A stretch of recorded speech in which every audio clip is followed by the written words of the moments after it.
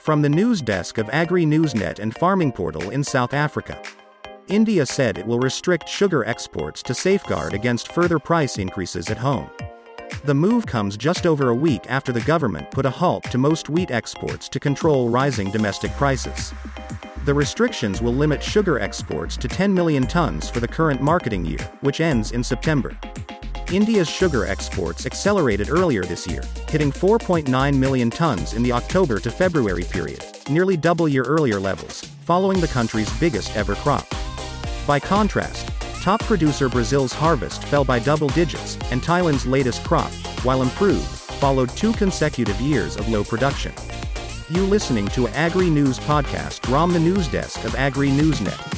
India is the largest sugar consumer in the world, and maintaining adequate supplies.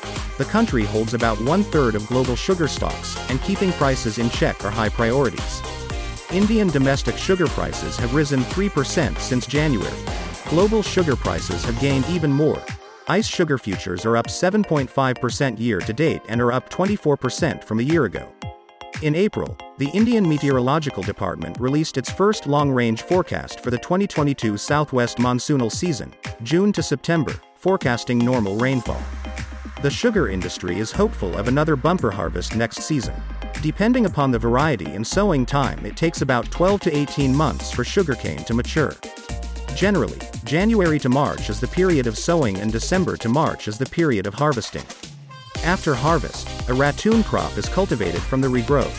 Our news is updated 7 days of the week.